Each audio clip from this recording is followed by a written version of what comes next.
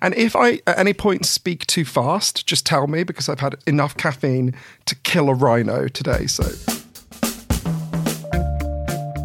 welcome to Self-Help, the podcast for anyone who thought, who am I? What in God's name am I doing? How did I get here of all places? And then, to figure it all out, you turn to a book.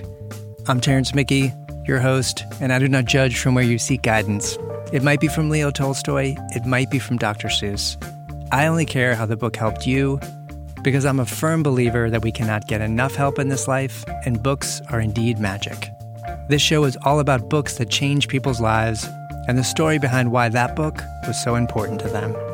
And dear listener, if you subscribe to this podcast, which I hope you will, you'll be getting for free, with the option to cancel at any time, book recommendations, personal stories, a side of therapy, and maybe, just maybe, exactly what you need to help yourself.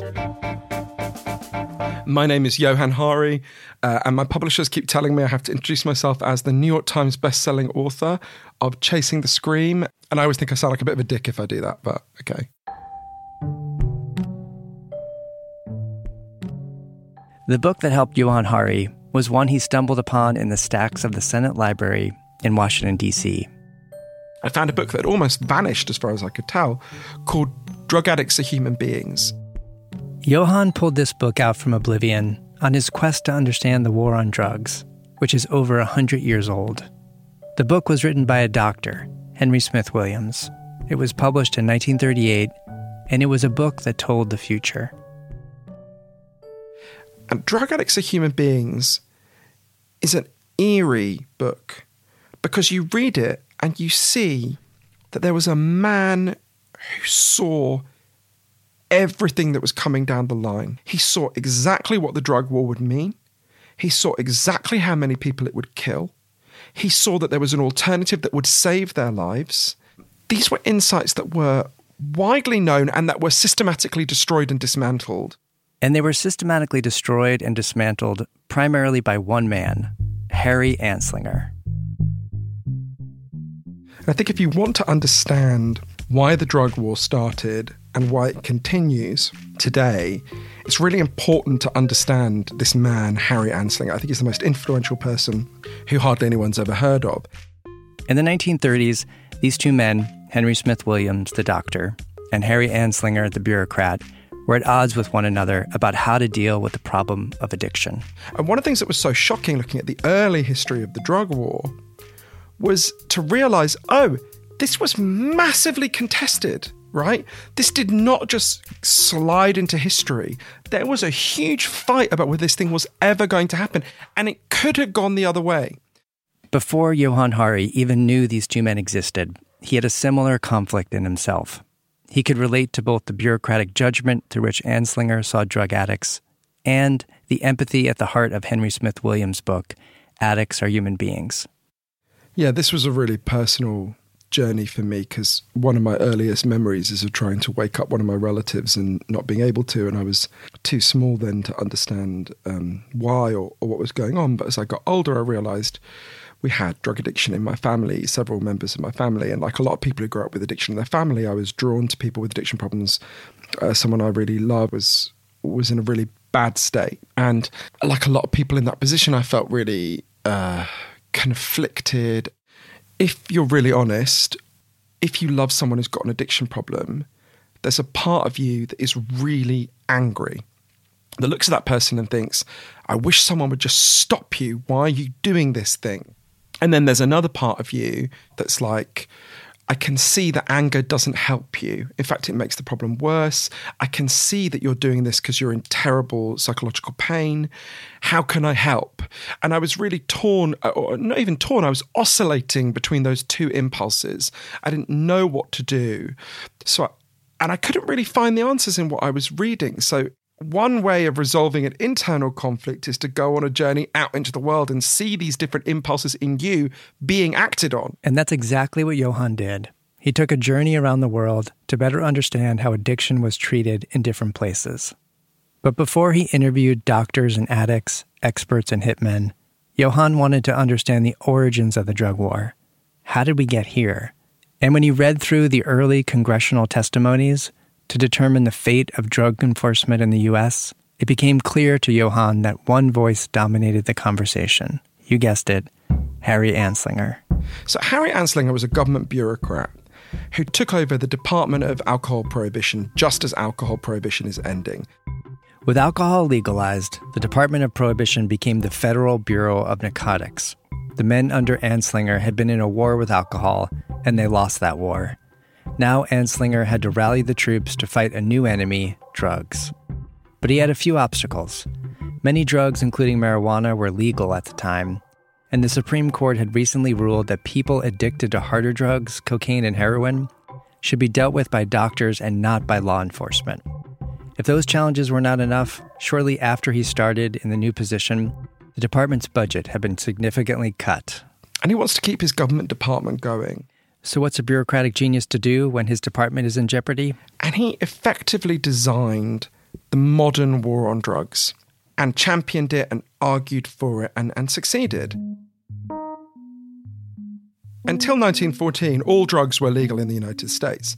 So, for example, if you wanted to buy opium, you would go to your local pharmacy and you would buy something called Mrs. Winslow's Soothing Syrup. You could buy cocaine-based products. If you'd asked me at the start of this research, why were drugs banned nearly 100 years ago? Again, I would have assumed that they were banned for the reasons that if you stopped someone in the street and said, hey, why are drugs banned? Most people would say, well, you don't want people to become addicted, you don't want kids to use drugs. Actually, those arguments were barely advanced when drugs were being banned. Overwhelmingly, it was a hysteria around race and addiction. And the race hysteria led authorities to revisit the Harrison Narcotics Act of 1914, which criminalized opiates and cocaine. Anslinger basically wanted to revive an old law to discriminate against various people. In San Francisco, the city authorities wanted to evict the Chinese from the center of the city and send them out of the city. And this was appealed through the law, and it was ruled they couldn't do this. So at that point, the city authorities shifted tack, and they said, well, the Chinese are peddlers of opium. And it's true that Chinese Americans disproportionately did use opium at that point. And then they'd said, they're enslaving white women. This was a very popular theme of Harry Anslinger's later, turning them into prostitutes and so on. So they shifted to saying, well, we'll just crack down on them through using this legal tool rather than the more full frontal and obvious racism. And that, of course, succeeded. They did, in fact, crack down on them. They did, in fact, arrest huge numbers of people. And they cleared out that part of San Francisco using that pretext instead. And I think that's a microcosm of what was happening. There was a desire to crack down on African Americans, Latinos. And Harry Anslinger used this desire to his advantage. He really built the modern war on drugs around two intense hatreds that he had. One was a really intense hatred of African Americans and Latinos. I mean, he was so racist that he was regarded as an extreme racist in the 1920s, right? He used the N-word so often in official police memos. His own senator said he should have to resign. And the other group he really hated was people with addiction problems, because he'd had some bad experiences as a child with a neighbor who had an addiction problem. At first, he says, people with addiction problems are contagious, right?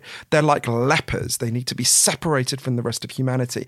He really builds this belief that if the United States doesn't crack down on drugs, doesn't criminalize these drugs and use all the forces of the state to wage war on them, these two groups will get out of control. Well, Anslinger's relationship with reality and truth was very tenuous. He would literally just invent government figures. So, for example, he claimed after his big crackdown in the 30s that the number of addicts in the United States had been reduced to 20,000. And the Department of Treasury, who were overseeing his department, this is literally just fabricated, made up.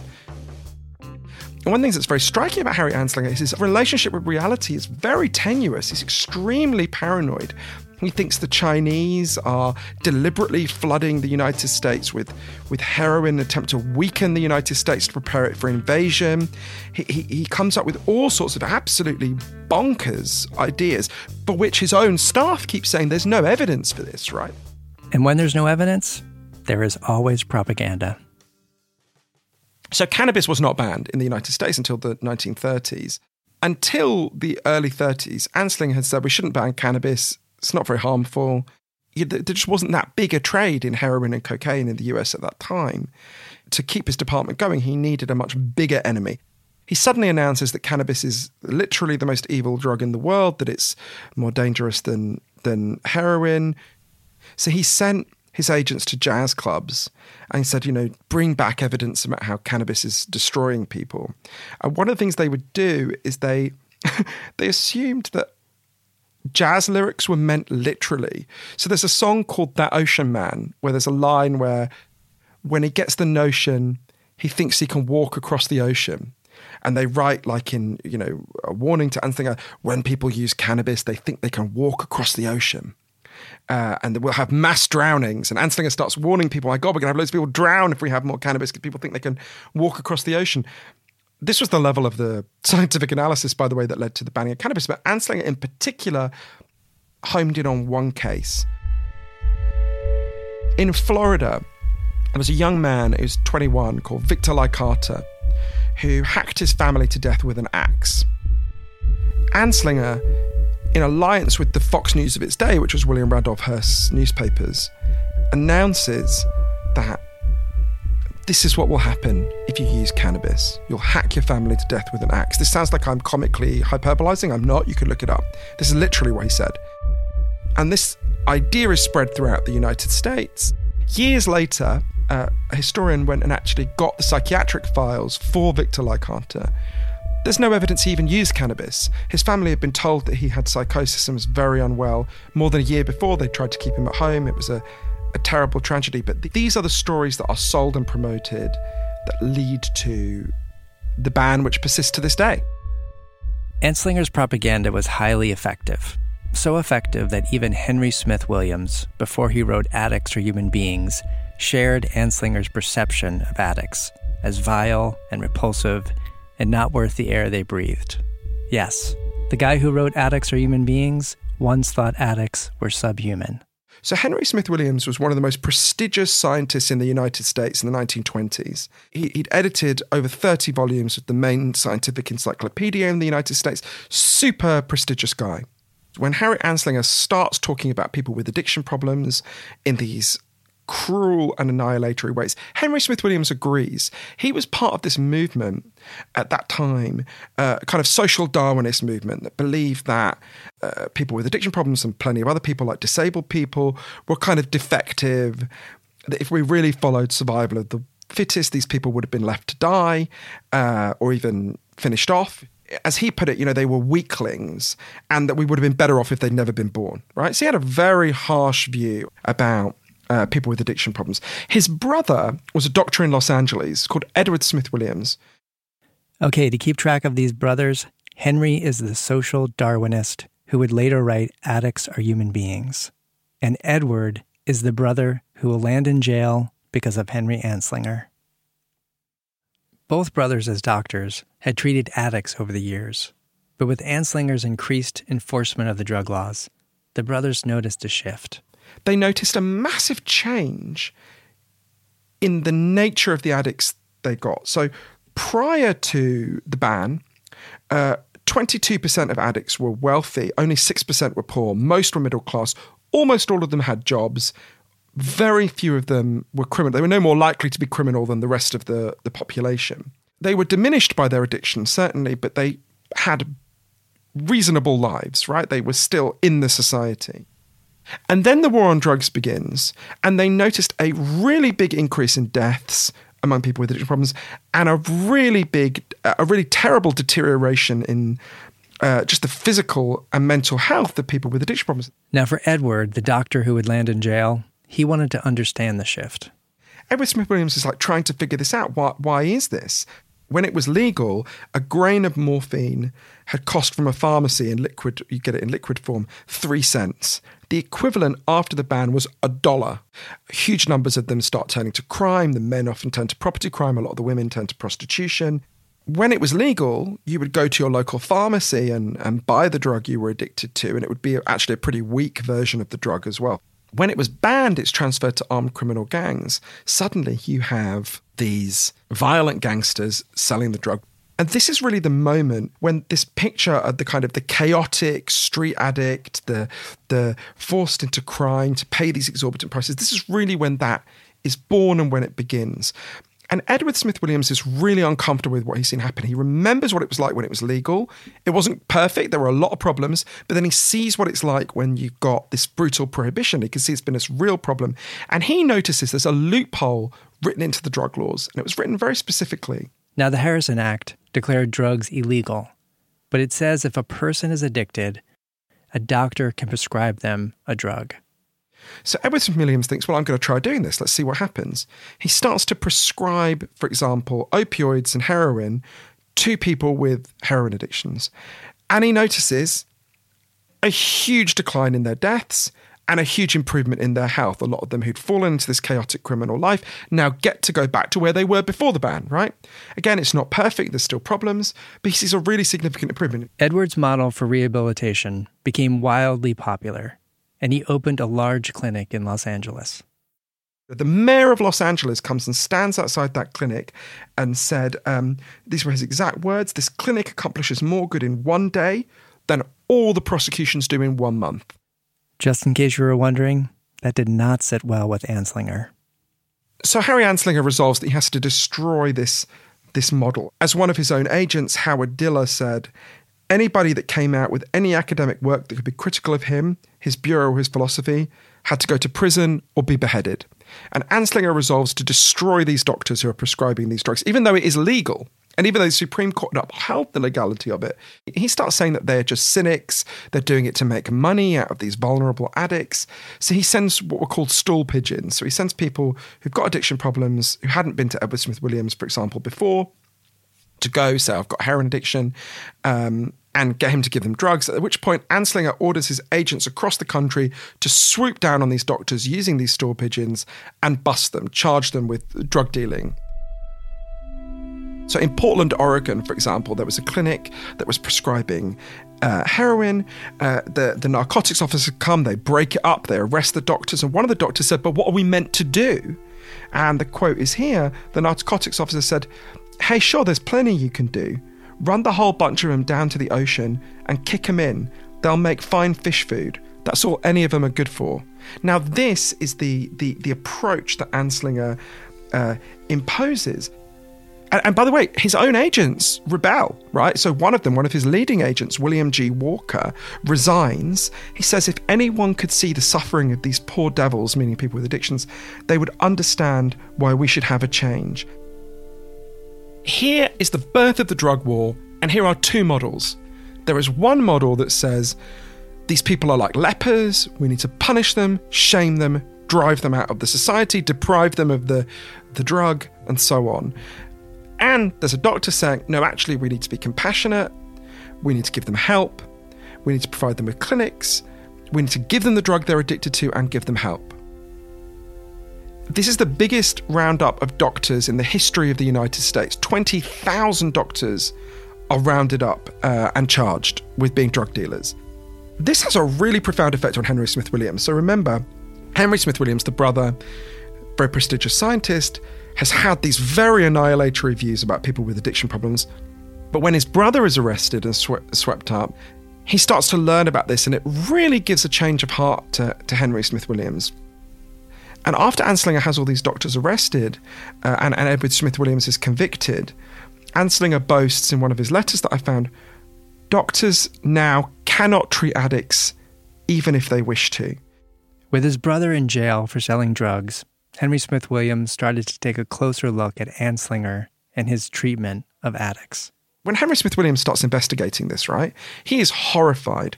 He explains that the United States government has effectively created an army of criminals. He says that, that obviously everyone knows there's demand for drugs. Everyone knows it's not going to go away, especially when you have this cruel treatment of people with addiction problems. This is a quote from him. He said, the US government became the greatest and most potent maker of criminals in any recent century.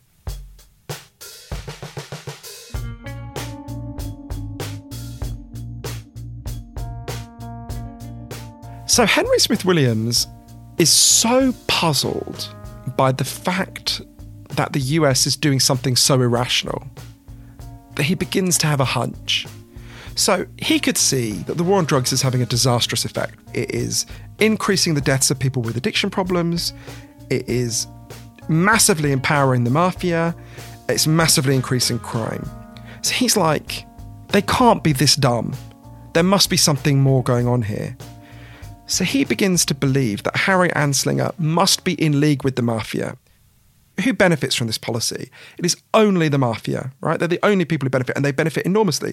So Henry Smith Williams thinks, well, it must be that Anslinger is being paid by these guys, right? That is not true. Harry Anslinger was not being paid by the mafia. He really was as dumb as Henry Smith Williams thought he couldn't be. But Henry Smith Williams was right about one thing in relation to this. Something happened in California that I think is so interesting and tells us something so important about the drug war. As we said before, there's a loophole that allows doctors to prescribe drugs, even though the drugs are illegal in other contexts. And Anslinger's men shut down this loophole state by state. And different states resisted more. So California actually resisted quite strongly. In the end, California did shut down the clinics in LA and other parts of California. And it was established at a trial a few years later why. The head of the Federal Bureau of Narcotics in California was a big red-headed guy called Chris Hansen. And he did it for a very specific reason. The local Chinese drug gangs were really pissed off because in Nevada, they had already shut down the clinics. And so, of course, all the people who had addiction problems who used to get their drugs from the clinic had to go to the Chinese drug gangs. And they were really annoyed that in California, people could still go to the doctor. So they bribed the local authorities, including Chris Hansen, to introduce the drug war in California, to shut down these clinics, because then they would get all the business. Who benefits from the drug war? The only people who benefit are armed criminal gangs, and they benefit so much that they paid for it to be sped up in its introduction.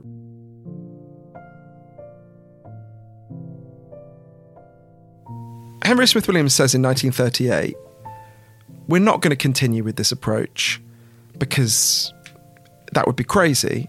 But if we did, 50 years from now, we'll have a $5 billion smuggling industry in the United States. He was right to almost the exact year. To realise that the catastrophe of the drug war, which had a disastrous effect on some of the people I love with addictions, to realise that none of it had to happen, that we could have had an approach based on love, compassion and regulation right from the start, was gut-wrenching.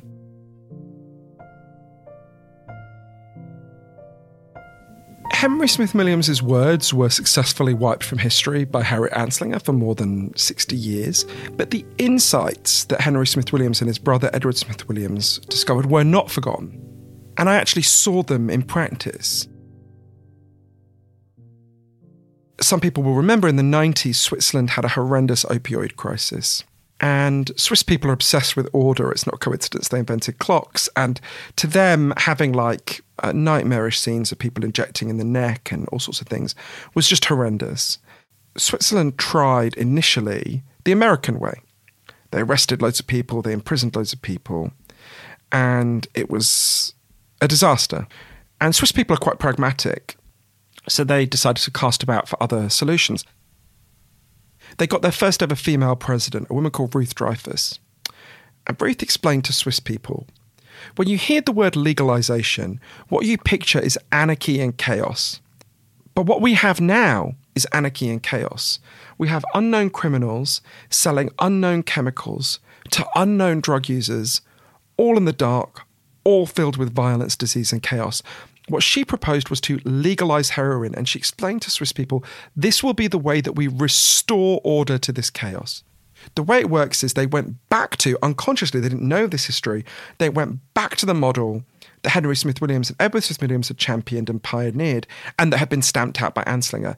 They set up heroin prescribing clinics. So I went to the one in Geneva. The way it works is, if you've got an addiction problem, you're assigned to this clinic. You have to go early in the morning because Swiss people believe in doing some things insanely early. You turn up at 7 a.m, you go in, you're given your heroin there, you can't take it out with you. You're given medically pure heroin, not the contaminated shit you buy on the street. You have to use it there, partly because they don't want people to sell it on, and partly because they want to make sure you're okay. You're watched by a nurse, and then you leave to go to your job because you're given a huge amount of practical support to get employment, to get housing, to get therapy. And the results are very clear. In those 14 years, on legal heroin, there have been 0 deaths. Not a single person has died. on the legal heroin program in Switzerland since it began. There's been an enormous fall in heroin deaths outside the legal program because people transfer into the legal program. After this program had been in place for a couple of years, had a referendum on it, and 70% of Swiss people voted to keep heroin legal. It was that crime fell so much, right? Street crime, property crime, street prostitution ended. Seeing firsthand the success of the approach in Switzerland, Johann couldn't help but reflect on Henry's book, Drug Addicts Are Human Beings.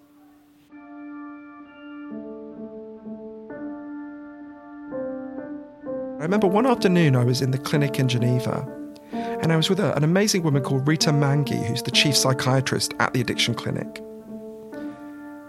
And I told her the story of Edward Smith-Williams. I said to her, this has all happened before. And I told her that story. And she looked at me very seriously and she said, maybe what we all learn together about addiction is a bit like the way that individual people with addiction problems gain insight. We have a step forward, then we have a relapse. Then we have a step forward, then we have a relapse. But every time you take the step forward and you relapse, you learn something new. As a society, we had steps forward. Edward Smith-Williams pioneers compassionate and loving treatment for people with addiction problems. And then as a society, we have a horrendous relapse. It causes the death of many people. It didn't have to happen. But now we have other steps forward in places like Switzerland. Everywhere I went, there was something very clear. Approaches towards addiction and drugs based on shame and punishment have disastrous outcomes that make addiction crises worse. And everywhere I went that had approaches based on love and compassion and restoring order to the drug trade saw those problems radically diminish. They don't totally vanish, there's still problems, but radically diminish. At some point, we have to go back to the insights that Henry Smith-Williams had so long ago and realise that drug addicts are human beings.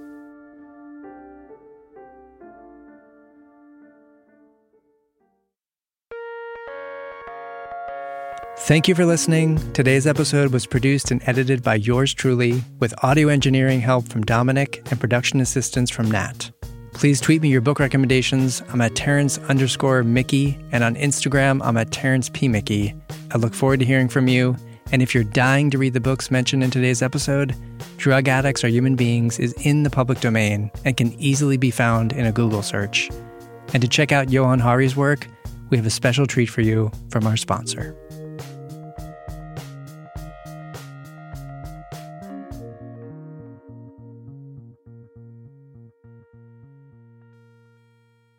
And go. Are you looking for your next life-changing books?